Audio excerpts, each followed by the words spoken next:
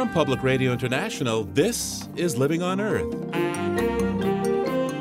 I'm Steve Curwood.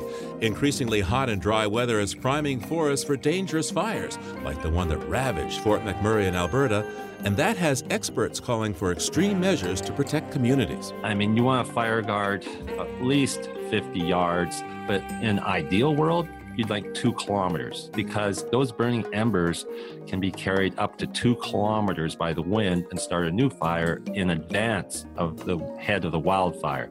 Also, how new genetic analysis can tease out the mysteries of unfamiliar bacteria. That's the beauty of these technologies, that we are now able to ask questions that we just never could before. And that's a really powerful tool for understanding, this unseen world that is really a very important world to the functioning of the planet. We'll have that and more this week on Living on Earth. Stick around.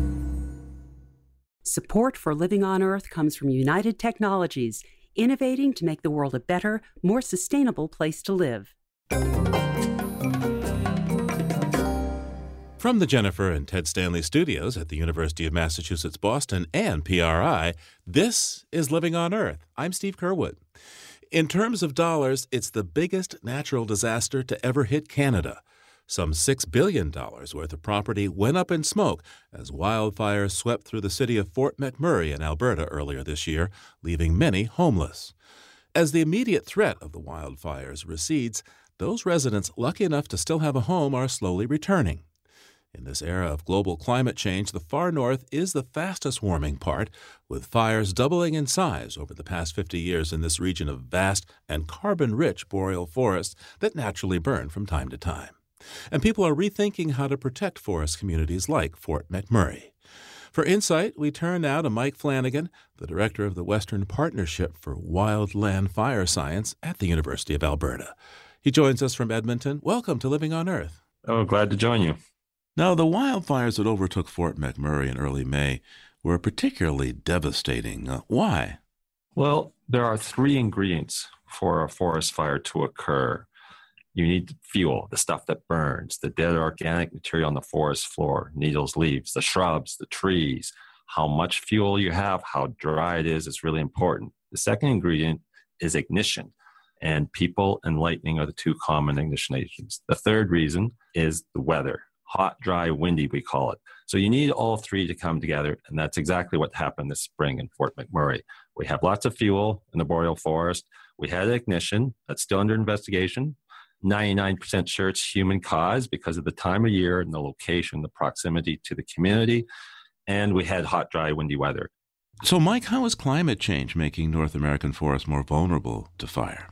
Well, in Canada, our average annual area burned used to be 1 million hectares per year in the early 70s. It's now 2 million hectares per year, and we believe this is due to human-caused climate change, and in particular, the temperature. And I get asked all the time, why temperature? Well, 3 reasons. First, the fire season is longer the warmer we get. In Alberta, our fire season officially started this year March 1st. It used to be April 1st. Second, the warmer it is, the more lightning you get. The more lightning you get, the more fires you get. Third, probably the most important, as we warm, the atmosphere's ability to hold moisture increases almost exponentially. What this means is the atmosphere is more effective at sucking the moisture out of the fuel. And projections of the future say we're going to warm, but we're not going to get that much more precipitation. Bottom line, drier fuels, easier for fires to start and spread. So what could communities like Fort McMurray that are surrounded by forests do differently to prepare for large wildfires? If these are going to be coming again and again and again, what's to be done? Well, we go back to the 3 ingredients. We cannot do anything about the weather. We cannot do anything about lightning. We can do things about human-caused fires. And fire management agencies do a reasonably good job. Prevention, education, fire bans, fire restrictions. But I think the biggest gains can be made by managing fuels around communities, reducing the amount of fuel, the type of fuel. Conifers are very flammable. So you want to remove conifers around communities. And if you have trees, have deciduous trees, or have grass. You can have sprinklers. Don't have things like wood shingles on your roof, pine needles in the eave troughs, wood decking, shrubs beside your house, firewood stacked by your house. I was on the Slave Lake fire shortly after the fire, and fire's opportunistic. It likes to find a pathway. It's looking for a wick. And there was one house that unfortunately burned down, and they had mulch along the sides of the driveway. The fire burned the mulch right up to the house and then burned the house. So, you got to think, how can the fire find its way to my house? And how can I stop it? There's programs in Canada and the United States. In the United States, it's called FireWise. In Canada, it's called FireSmart. And there's guidelines, suggestions for homeowners and for communities to reduce the risk of fire. So essentially, you're talking about fire breaks, a fire line. What would have protected Fort McMurray? How far back would you have to have cut the forest in order to have avoided the disaster in Fort McMurray? Well, to put it in context, Fort McMurray, I would classify as medium risk. There are communities across the boreal forest at much higher risk because they have more conifers around them. There's a lot of deciduous trees around Fort McMurray. But to answer your question, you want a fire guard, at least 50 yards. And what that does is it allows fire management crews to put the fire out, because if you remove the fuels, it'll be lower intensity and they can deal with the fire. High intensity, you can't use firefighters on the ground because it's not safe, and aerial attack becomes ineffective. In an ideal world, you'd like 2 kilometers. And you say, well, why 2 kilometers? It's because, and maybe some of your listeners seen some of the video from Fort McMurray and saw this rain of burning embers. Those burning embers can be carried up to 2 kilometers by the wind and start a new fire in advance of the head of the wildfire. In other words, if you want your town to be completely safe in a boreal forest, you need to be a little more than a mile away from big forest. Yeah, and even then, I would say it greatly reduces the risk, but it would still not eliminate the risk unless you had cement or pavement or bare ground or something. Because even if you had grass and sprinklers, grass does burn under the right conditions. Fuel is fuel, we say, when the weather is severe. And one of the characteristics about fire is that in Western United States, 1% of the fire are responsible for 99% of the area burned. In Canada, it's 3% of the fires are responsible for 97% of the area burned. So what happens is most of the fires, the big fires, occur on a few critical days of hot, dry, windy weather. Fire management agencies are very effective at putting out fires under most conditions, except for under the extreme conditions. But those are the times when we have the largest impact and the biggest area burns. So, in other words, the fire army can handle most assailants, but when Godzilla comes, it's a problem. And it's a big problem, yes. It's a monster. Now, a curious thing about this particular fire is it developed a pyrocumulonimbus. Pyro-CBs, we call them. It developed its own thunderstorm. And this thunderstorm actually generated lightning, which we've seen before. But these lightning strikes from this particular pyrocumulonimbus started new forest fires because the forest fuels were so dry. And that's the first time I've seen the lightning from a fire thunderstorm start new fires. So we're talking about a new meaning to a firestorm. Yes, self-perpetuating, self-regenerating firestorm, yes. Hey, what's the difference in terms of forest management policies between the U.S. and Canada? Well, both countries have modern fire management agencies. They're very effective at what they do. But both countries have changed their thinking recently. And the catalyst for change in the United States was probably the Yellowstone fires when they happened in 1988. At the time, many people considered it a disaster that, a huge chunk of Yellowstone National Park burned down. And the reality is it's part of the ecology of the forest. Trees in the boreal and western United States, they're used to regular stand replacing, stand renewing fires. Fire management in the United States and Canada has moved away from the full suppression model. It used to be you put out all the fires all the time. Now we have something called appropriate response. And when a fire starts, they determine if it's an unwanted or dangerous fire, and if so, they hit it hard, they hit it fast. However, if a fire occurs in the wilderness, we run fire growth models for the next week or two and say, where will that fire spread? And if it's not spreading towards communities, then we say, we'll monitor this fire and let Mother Nature do her job. So this is the new reality. We have to live with fire, coexist with fire, because we cannot completely eliminate it. We've tried to eliminate fire, and it doesn't work. Mike, you're an expert on these wildfires. What drew you to this field? Well, I have two loves in terms of science, weather and fire. So when I was 1, at my birthday, I had a candle in my cake. I stuck my finger in that candle and got to remove it. Okay. And they have a picture of me crying, and, they did eventually let me move my finger away. But I was just sitting there with my finger because I was fascinated by flame. Right from day one, I've always been interested in fire. And I've always been interested in weather. People used to ask me what I would be when I grew up. A weatherman. Big snowstorm, big thunderstorm, too excited to sleep. I'd stay up and watch the storm all night. So I'm very fortunate. I get to study fire and weather. It's great. Mike Flanagan teaches at the University of Alberta and directs the university's Western Partnership for Wildland Fire Science. Mike, thanks for taking the time with us today. Oh, my pleasure. Time to check in with Peter Dykstra now. Peter is with dailyclimate.org and Environmental Health News, ehn.org, and he's on the line from Conyers, Georgia, to tell us about the news beyond the headlines. How you doing, Peter? Hi, Steve. I'm doing pretty well, and I'm going to start with some good news. Possibly good news from China. The giant panda may get an endangered species upgrade thanks to improved habitat and a reported 17% increase in wild panda populations over the last 13 years. Well, now that would be some great news, but unless it's too good to be true. Well, you're right to be skeptical, and you may recall a couple weeks ago we discussed similarly sounding good news about Asian tiger populations, but that info was almost immediately called into some question.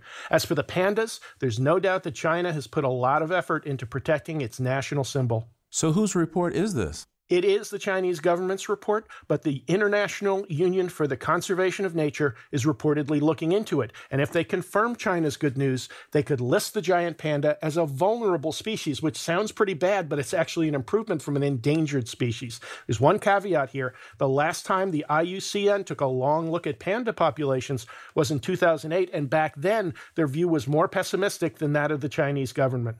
So we'll see. Hey, what else do you have for us today? Well, some governments blast out the good news. Or possible good news. Right, and other governments focus on burying the bad news. For the second straight month, Texas is coping with major flooding from heavy rain. In April, the Civil Air Patrol, a volunteer group affiliated with the U.S. Air Force that aids in disasters, took a ton of photos showing apparent oil spills from flooded tank farms and from fracking sites. The pictures were posted at a University of Texas website, at least until state officials ordered them taken down, effectively hiding the spill images from public view. Except a reporter for the El Paso Times wrote about the apparent censorship and published the pictures, leaving yet another oily stain on the reputations of Texas environmental officials. Yeah, it's amazing how often attempts to cover something up bring more attention to the problem than ever. Well, I've got another example of that for you. There's been a lot in the news lately about the imperiled Great Barrier Reef, with widespread reports on bleaching and dying coral. But the Great Barrier Reef is a tourism goldmine for Australia, and, who would want to go diving on a dying reef? So when a UN report on the threats posed to World Heritage sites by climate change came out last week, the Australian government asked the UN to yank the chapter on the reef, and the UN said, okay. All reminiscent to me of one of my favorite symbols of denial in movie history, the mayor from the movie Jaws. There's no shark problem here on Amity Island. And just like in Jaws, high-profile mayhem ensued. So it's possible that this one chapter of a UN report got more attention by getting censored than it would have gotten if it were published. Exactly. Hey, what do you have from the History Vault for us this week? 165 years ago this week, the British Parliament passed one of the earliest laws on toxic substances in the world. The Arsenic Act of 1851 required arsenic sellers to keep records of each sale and obtain some assurance that the arsenic would be used properly. Which begs the question, just what are the proper uses of something as toxic as arsenic? Well, mostly things that wouldn't be considered proper or even legal today, in cosmetics and agriculture and even in medicines. Arsenic was also used for centuries for some decidedly improper purposes by emperors, popes, and noblemen to eliminate their rivals. Well, maybe the Arsenic Act of 1851 helped Queen Victoria to stick around so long. 64 years on the throne. Well, actually, our resident Brit here corrects me. It's 63 years, 7 months. And now Victoria is surpassed by Queen Elizabeth II. Her great-great-granddaughter, I think that's as of September 9th in 2015. I stand corrected, and my apologies to Her Royal Majesties. Indeed. Peter Dykstra is with Environmental Health News. That's ehn.org and dailyclimate.org. Thanks, Peter. We'll talk to you again soon. Thank you, Steve. Talk to you soon. And there's more on these stories at our website, loe.org.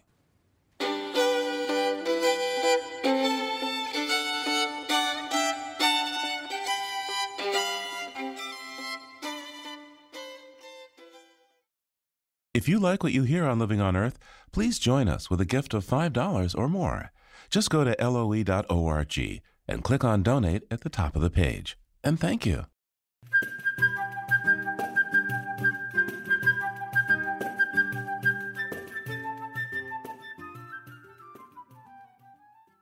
Climate change is not just incinerating boreal forests, it's also presenting new challenges to one of America's most beloved icons, the national parks. Indeed, Park Service Director John Jarvis recently said climate disruption represents the single greatest threat to the integrity of the parks that we've ever experienced. And this is causing a wholesale rethink of planning for the future of the parks. John Gross is an ecologist busy at work as part of the National Park Service's Climate Change Response Program, and he joins us now. Welcome to Living on Earth, John. Thank you. So tell me, what kinds of impacts of global warming immediately come to mind in our national parks? Well, we're seeing all kinds of climate change impacts throughout the system. So some of the most obvious, for example, are sea level rise impacts on coastal parks, where we're seeing erosion of cultural resources, of beaches, and these sorts of things. In our parks in the northern areas, for example, in Alaska, we're also seeing melting of permafrost. Park staff are having a very difficult time getting into some parks because they need either the lakes to be thawed and have no ice on them, or else to be sufficiently frozen that they can land airplanes. But now they're seeing longer seasons of slush on the lakes, and they can't land an airplane on slush. In addition to that, parks are seeing the kinds of impacts that the forests are. We're seeing increasing fires that are more severe and larger. In many of our western parks, you'll see a lot of trees that are affected by pine beetle and are brown, and those occur in Rocky National Park, for example. We have extensive tree death up in Yellowstone with white bark pine and other species. The seasonality of things are changing, so park visitors are actually responding to climate change also, and they're showing up earlier in parks and in some cases staying later. So the impacts are really extremely widespread all over the parks. So how is the Park Service responding? The Park Service is responding in a variety of different ways. Initially, we started our primary means was to educate people in the parks and to increase our interpretation of climate change impacts that were being seen on the ground. So that's training park managers, as well as those of us that service many parks. We're doing a lot of mitigation efforts using hybrid cars, solar voltaic arrays to produce solar electricity for parks, reducing our environmental footprint. So there's a whole series of responses from on the ground all the way up through training and working with staff. How is it changing the management of the Parks Service now that you're thinking a lot about climate change? Well, we're really changing the way that we're looking at planning. So in the past, our planning was designed to identify, for example, one desired future. And we now recognize that there's a broad range of climate projections, and that doesn't work. And so we're trying to develop scenarios for our parks where we look at 2 or 3 or 4 different possible and plausible futures based on scientific projections of climate. And then we use those to try to find strategies that are robust. We recently released a report called Revisiting Leopold that carefully examined our management strategies. And their first recommendation was that the overarching goal of the Park Service should be to steward resources for continuous change. Now, that's a dramatic departure from the past, where the previous Leopold talked about maintaining vignettes of the American wilderness, which essentially was before European occupation. So we've recognized that the fundamental underpinnings of the way that we manage parks has to change with climate change, that it's no longer trying to maintain a system as it was 100 years ago. That's just not possible. And so we're looking much more towards broad-scale effects and allowing species to move into and out of parks to adapt to climate changes. Yeah, back in the day, there was something of an attitude among conservationists that you just put a big fence around this big plot of land, protect it from development. But of course, climate change doesn't pay attention to any kind of fence. No, it doesn't. And that's really one of the biggest challenges that we face, that our park boundaries are not changing. But now climate change is happening so rapidly that animals need to move. They can't adapt to the climate change in place. And so those areas that are suitable for species are moving, but the park boundaries are not. And that's why we're looking so much at connectivity of park and working much more with their neighbors through landscape conservation cooperatives, trying to recognize that parks are essentially isolated, and so we need to increase the connectivity between parks and the surrounding landscape so animals are able to move. We've got the Yellowstone to Yukon initiative, There are some major migratory corridors from pronghorn and mule deer that inhabit the area around Grand Teton and Yellowstone National Park, and they migrate to the south towards the Red Desert.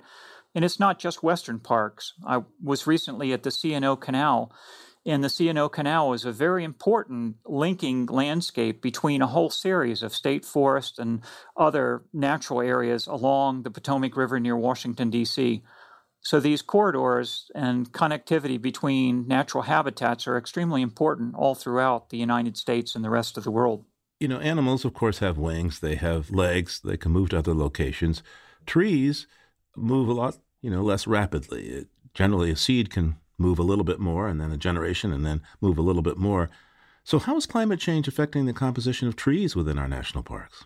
Well, we're already seeing some changes. There was a study that was just published from California that showed that in the Sierras, there's a number of tree species that are moving up the mountains, moving up in elevation as it gets warmer. The climate models are projecting that the areas where trees live now are going to change dramatically. Some of them, it turns out, have been there for thousands and thousands of years, and they're likely to be less affected. But a lot of the dominant tree species will be strongly affected by climate change. These changes are unlikely to be gradual changes. That what we'll see is that mature trees generally are pretty resistant to climate, and they'll stay there until there's a big fire or some other disturbance that kills a large area. So we're very concerned about when that happens, the tree species that are probably suitable for that area are not likely to be there, and so there won't be seed sources. So we're looking right now to try to project what kind of species might occur and be thinking about, do we need to provide corridors via prescribed burns or other methods that might facilitate these movements of species?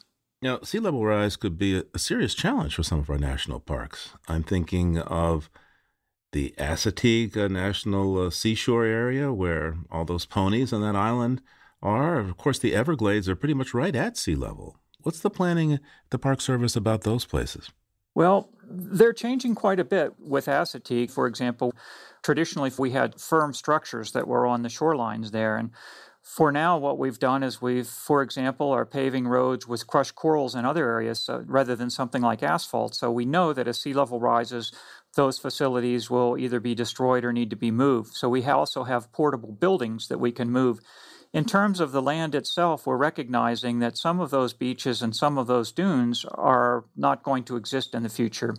Similarly, with Everglades, most of that park is extremely close to sea level, and the projections of sea level rise are that the area of that park is going to decline dramatically.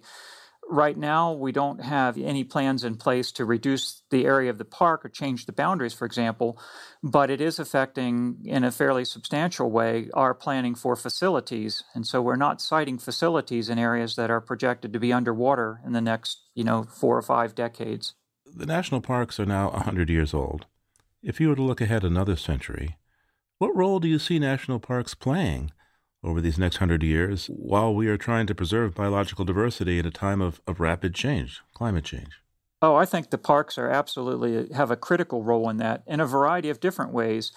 We have on the order of 400 million visitors per year, and so I think the parks are really a very important educational role for people to tell them about climate change, to interpret the changes that we're seeing now. They also have an extremely important role for preserving biodiversity. We have some of the finest landscapes in the world in our national parks. And so I think the parks will continue to play all of the roles that they play now in terms of sites that people want to visit for aesthetic or recreational reasons, for preserving biodiversity, and for educating people from around the world on what's happening with their natural environments. John Gross is an ecologist with the National Park Service's Climate Change Response Program. Thanks for joining us, John. Thank you, Steve. In 1998, China endured heavy rains and devastating floods that killed thousands of people and evoked memories of the 1931 floods that had killed millions. And even as the 1998 waters were still receding, the Chinese government announced it would outlaw the clear-cutting of forests and restore lakes and wetlands, since trees and swamps can help soak up rainwater and reduce the risk of flooding. China also began its Grain for Green program, paying farmers to prevent erosion and reforest hillside terraces. Professor Andres Vigna of Michigan State University has been following China's afforestation program by studying 10 years of satellite images. He's co-author of a paper on the subject in Science Advances. He joins us now. Welcome to Living on Earth, Professor Vigna. Thank you for having me. So what was the basic premise of your study? What did you set out to answer? Well, after the floods of 1998 in China, the Chinese government decided to implement a series of forest conservation policies in order to not just protect the forests that they had, but also increase the amount of forests, particularly in the mountain regions, in order to try to prevent the floods of 1998 to happen again. So they implemented particularly two national programs. One was the Green to Green program, which is basically to reconvert agricultural fields in steep slopes into forests. And then there is the Natural Forest Conservation Program, which is in essence a logging ban to prevent deforestation and also to increase the area of forests. At regional scales in the Sichuan province, the program seems to be working in the sense that there is forest regeneration, forest recovery. And so we wanted to see if that was the case at national scale. And we also wanted to see if the program was in fact related with this regeneration. So how much recovery did you see? What we found was that, in fact, the areas of forests have regrowth over the last 10, 15 years, and that the program was, in fact, related with this regrowth. But I can tell you that it's about 1.6% of China has exhibited a net gain in forest cover. A big chunk of the gains were in central China, and that amounted to about 61,000 square miles. But there was also some places where there were losses, particularly in the northeastern part of China, in Heilongjiang province. A big chunk of those were because of fires, but that amounted to about 14,400 square miles of loss for a net gain of about 46,000 square miles.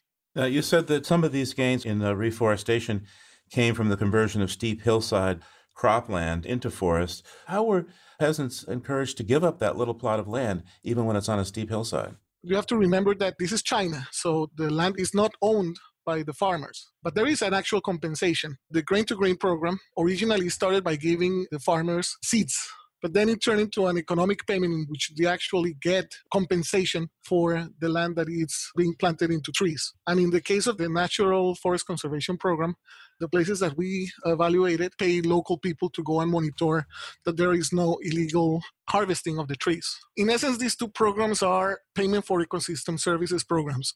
Talk to me about the factors in addition to the Natural Forest Conservation Program that allowed the forest to grow. There has been a lot of economic development in China for the last 25 years. The Chinese government claimed that 40 million people came out of poverty within the last 25, 30 years. So there has been certain big economic development in the country at the same time that these programs were implemented. Basically, there is a lot of migration, rural to urban migration, and there is a reduction in the pressure of forests. And at the same time, there is an increased interest in the environment to spend more money in protecting the environment, etc. There is more political will because there is more affluent people. What about the economics of the people who did this conversion? To what extent did people lose jobs, gain jobs? There were many state-owned companies doing the logging of the trees and stop operating because of the implementation of this program. So naturally, a lot of people were left unemployed. And many of those were absorbed by the urban centers. What message to the rest of the world does this program's success offer? I'm just thinking of the recent international climate agreements. How can this help the global climate? How can this encourage other folks to follow China's path? The Natural Forest Conservation Program is one of the biggest environmental programs in the world in terms of the amount of money involved. It's about 93 billion yuan. In terms of applying a massive program as this for the developing world, it's, I would say, very expensive. One has to come up with the money. Some say that China's success with forest regrowth may come with the cost of deforestation elsewhere. Tell us more about that. China has become one of the leading timber importers in the world. What we believe is that this program is leading to deforestation elsewhere. Where that elsewhere is, well, it's Southeast Asia, like places like Vietnam, Indonesia, as well as Africa, Northern Eurasia, in Russia, are the ones that are now supply all the gap that is being left by this program enactment. So in a sense, what the program did is exported deforestation. And we basically also speculate that it's not just a climate issue, but also a biodiversity issue, because many of the places that are being deforested right now are also places of high biodiversity. We're replacing high biodiversity places in other places for relatively poor biodiversity forest areas in China. So going backwards in the quest to protect biodiversity, you're saying? Basically, that's what we think the trend is. So how does one connect the dots here if forest conservation in China means more deforestation elsewhere on the planet? How can scientists and countries communicate so there's a net gain? I would say the only way is that we as consumers reduce our consumption habits and reduce our consumption rates. Basically, encourage China to participate in things like sustainable timber production certification. A lot of that timber that is imported is used to produce furniture, for example, that then is again exported to countries like the US and countries in Europe, etc. So indirectly, we are contributing to this export of deforestation. The world is globalized. What we do in one place will have repercussions beyond that particular place. In other words, at the end of the day, the world is just one giant ecosystem. Exactly. How do you feel about your research? Encouraged by what you see? Not so encouraged? I mean, thinking of China as a vacuum, it's a win for China. But how much in reality, in terms of climate change mitigation, this program is accruing, it's still a question mark. We believe that China is exporting deforestation, so overall there is a net loss, but we don't know how much it is. Andres Viña is an assistant professor at Michigan State University, attached to the Center for Systems Integration and Sustainability. Thanks so much for taking the time with us today. Thank you for having me today.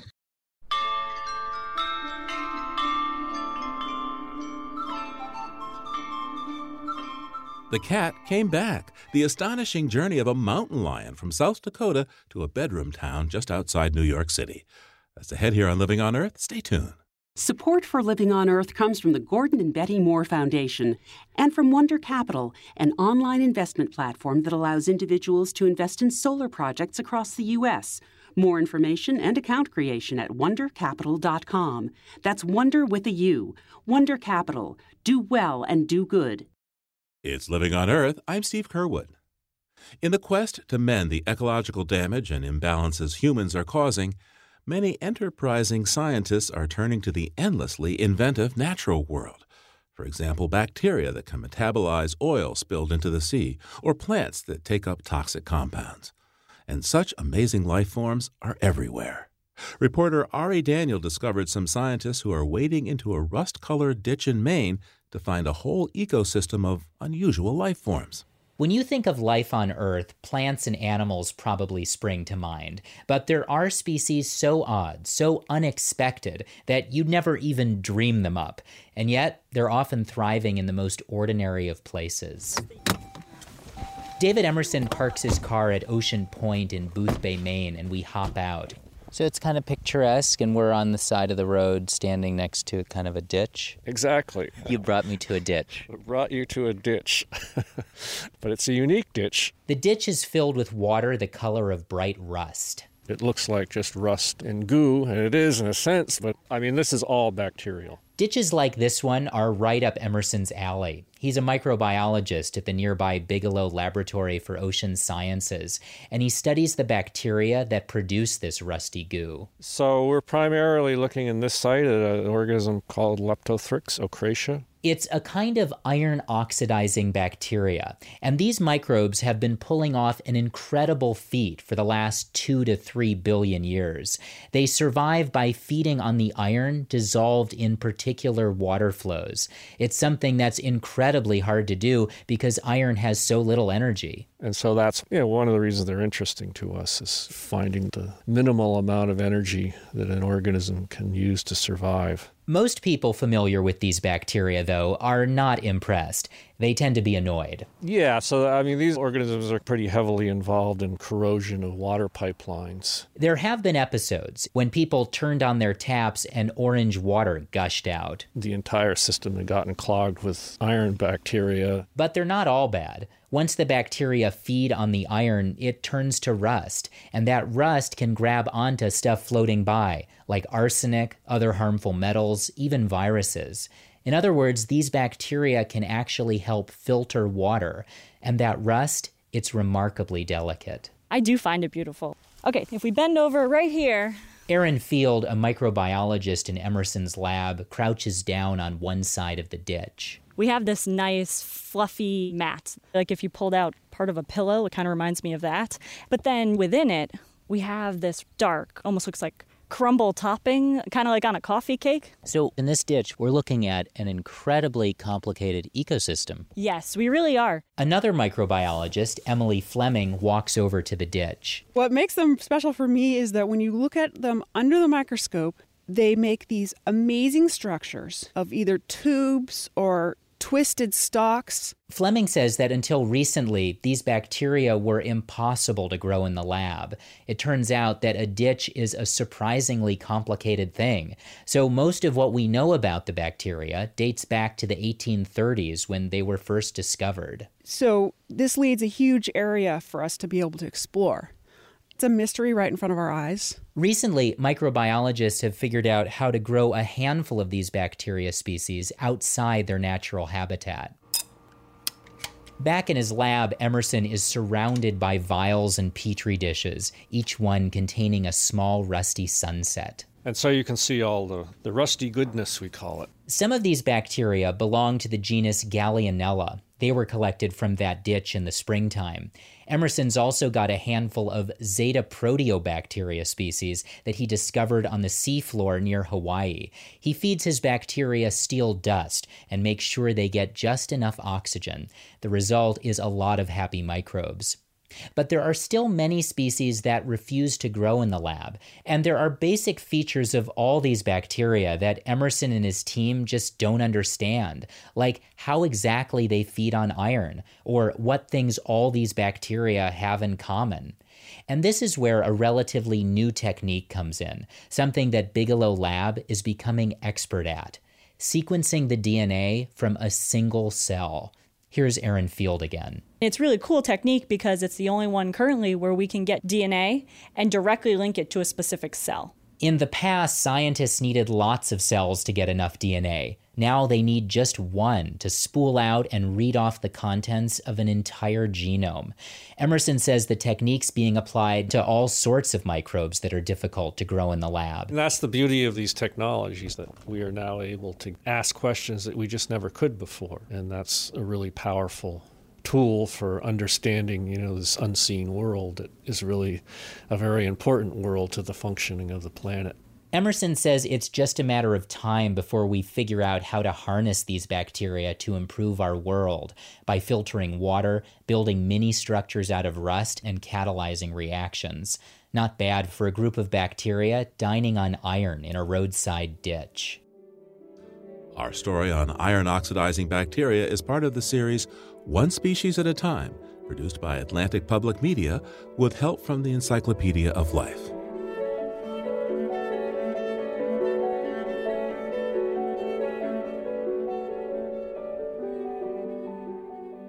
And now for an adventure story, a true animal adventure story. As urbanization has advanced across the U.S., so wild animals have been in retreat. Yet just a few years ago, a mountain lion ended up in Connecticut near New York City, where none had been spotted in a century. Cougars still inhabit the American West, especially in the Black Hills of South Dakota and Wyoming, but it's a journey of thousands of miles to reach the East Coast and fraught with peril. Wildlife ecology writer William Stolzenberg tracks the unlikely journey of this big cat in his new book, Heart of a Lion. Welcome to Living on Earth. Thanks, Steve. This is a fascinating book. For years, and I mean many, many years, there's been rumors of mountain lions in the East. And your book, of course, is about this journey of one. So tell us about this particular wandering lion. Where did he come from? What was he like? And what made his journey unique? Well, yeah. And so in June of 2011, we got this news that this cat had been killed on a roadside in Connecticut, of all places. And so, we all sat up on our chairs, and most of us just dismissed it as perhaps this must be an animal, a pet that's been released. Something got out of the zoo or something. But this couldn't be a real honest-to-God wild cougar. But lo and behold, 6 weeks later, the DNA test came back and determined this cat had come all the way from the Black Hills of South Dakota. Now, he was a 3-year-old young mountain lion. He had left probably when he was a teenager, about a year and a half old, and set out on this incredible cross-country journey that we believe may have taken him across at least 6 states, and very likely he went across most of Canada's largest province of Ontario. Tell me about the circumstances in South Dakota, the Black Hills of South Dakota, that might have prompted this lion to begin his journey.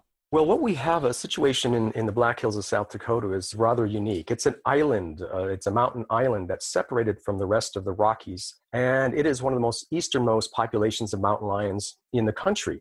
And what's happening there now is that the place has filled up with mountain lions. There's not room for very many more to go. And as happens with all juvenile male mountain lions, when they come of age, when they're almost of breeding age, they head out. They head out and seek their own territory somewhere. And most of them in the Black Hills tend to head west back into prime cougar habitat. Well, a few of the outliers head in the wrong direction, as it turns out. They head east. We're pretty sure why they're going there. They're looking for mates, as I say, and new territories. But there's this strange trickle of these eastern wandering cats that heads out. And that's where our Connecticut cat started from. I imagine that any young male lion that heads east looking for a mate is just going to be out of luck. There are no females out east, are there? There's no females in the east, and they don't go as far as the males. And so this idea that they're on their way, it's just a stepping stone journey, and they're going to be here in 20 years or so. Well, the problem with that is that the females don't make these huge jaunts as males do. Even if they could survive it, they usually don't. To imagine a female doing what our Connecticut cat did in one big leap, it's just, you might as well be plunking your money down on the Powerball.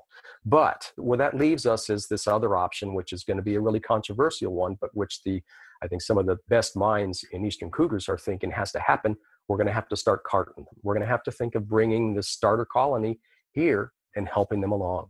And one of the really cool things about your book, Will, is that you use modern DNA techniques to document this journey of this lion from South Dakota to Connecticut. So where's the first sighting of this lion where somebody gets some DNA? Yeah, well, it happened in the outskirts just west of Minneapolis and St. Paul in a little place called Champlain. And yeah, he showed up near the Mississippi River and was spotted by a police officer crossing the street. He jumped in the cars and went chasing after this thing in the dark and actually got a video of this animal. So we know very well that this wasn't just them seeing something, because we have a very clear video of this thing through a police dash cam of this animal walking through somebody's yard, which is really amazing.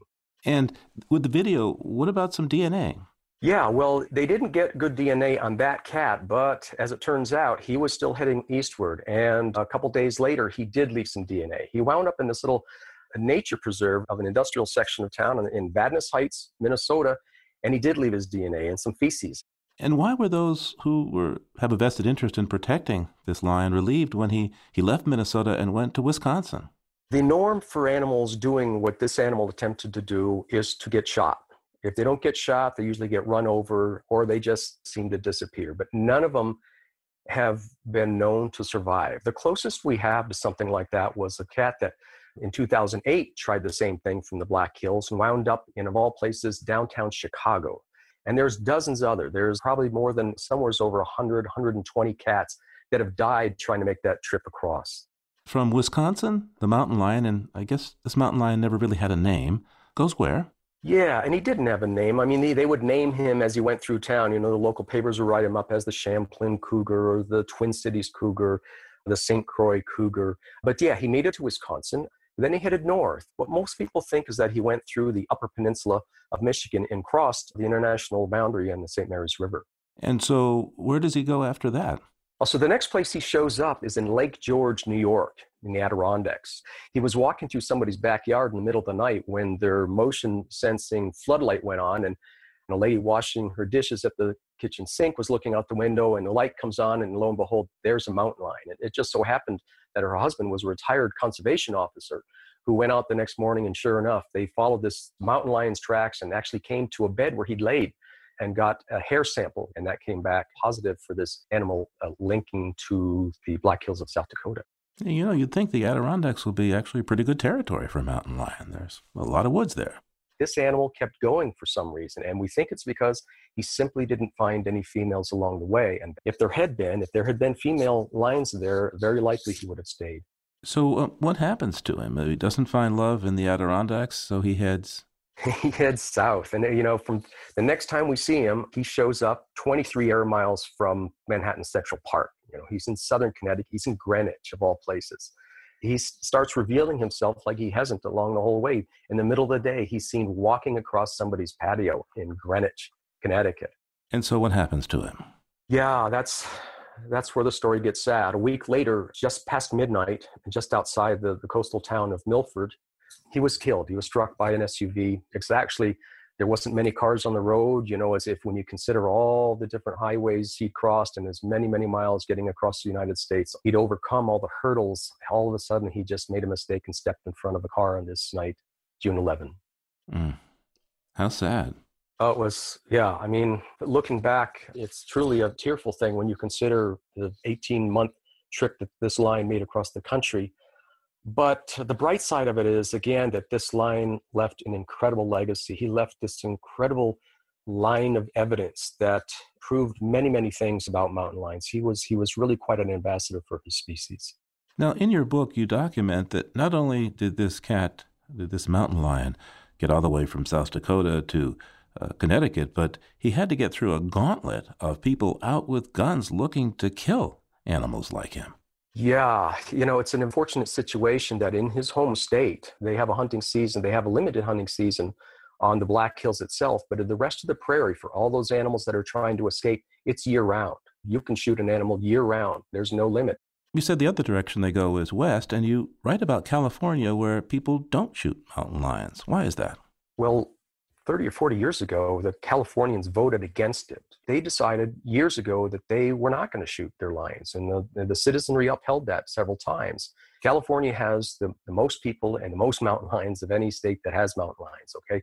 They don't have the most conflicts. They don't have the most attacks. They don't have the most livestock lost to them. So the idea that most other states go by is that we really need to shoot these animals to keep them in their place, to protect people and their livestock. California is the antithesis of that. Now, what does the research say about sport hunting's effect on preventing mountain lion attacks? Well, there was a panel of blue chip lion experts who looked at this situation 10 years ago, and, they gathered all the evidence they could, and they just could not find any science to back this idea that sport hunting in any way makes people safer or livestock safer. What do you think can be done, if anything, to shift long-held attitudes towards mountain lions? Well, I'm kind of hoping that that's happening right now. And I'm hoping that maybe if the plight of the Connecticut lion gets a little more attention, thank you, that people will realize that there's a different beast out there than the one that we've been told by the media oftentimes. Well, it's really interesting to talk about this because I spend some time, obviously, in wild places when I can. And one of those places includes the Allagash, where there's a guide who swore to me, not once, but at least twice, he's seen these in northern Maine, just across the border from Quebec there. Okay, and here's my answer to that. He could be right, and he could be wrong, but here's why I think he could be right. Again, we have thousands of these animals being held in captivity across the country, and this is often what happens when people realize they've got a cat that they can't take care of, or they're tired of it. They don't realize that this is what it was going to take when they're, a 10-pound little pussycat turns into a 140-pound mountain lion. They let it go in places where they think, oh, here's a good place for me to go. Unfortunately, they don't often survive. Now, here's another thing that makes me think he could be wrong. There are stories like that everywhere you go in the East. You can talk to some of the best naturalists across the eastern half of this country, and they will swear up and down that they have seen these animals. And 99% of the time, when biologists actually follow up on a lot of these so-called sightings, they come to the conclusion there's some other animal. And then there's a whole other class of sighting out there, which is under the hoax category. And there's a whole bunch of people out there who really like to fool us by posting stuff on the internet. And Will, before you go, what do you make of this notion that maybe a starter colony should come east? I don't see why not. And I think it's just a matter of time. I think people are nervous, of course, because, again, we haven't lived with these animals for over a century now. So it's a strange thing to imagine them doing it. All you have to do, though, is go to California and you'll talk to people on trails that, yeah, I don't think much about it anymore. They're here, and that's fine. And so we can have mountain lions here, but it's going to be a big political fight to make it happen. William Stolzenberg is a wildlife writer and author of Heart of a Lion, A Lone Cat's Walk Across America. Thanks so much, Will, for talking with us today. Thank you, Steve.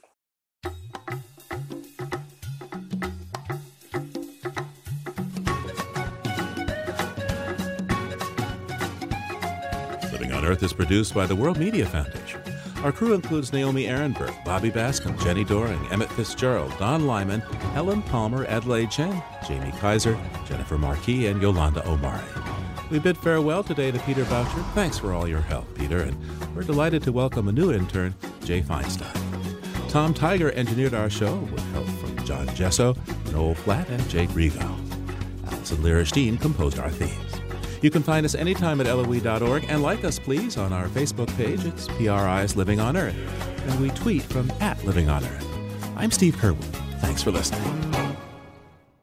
Funding for Living on Earth comes from you, our listeners, and from the University of Massachusetts Boston, in association with its School for the Environment, developing the next generation of environmental leaders, and from the Grantham Foundation for the Protection of the Environment, supporting strategic communications and collaboration in solving the world's most pressing environmental problems.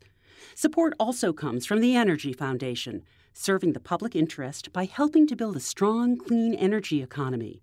From Gilman Ordway, and from Solar City, America's solar power provider.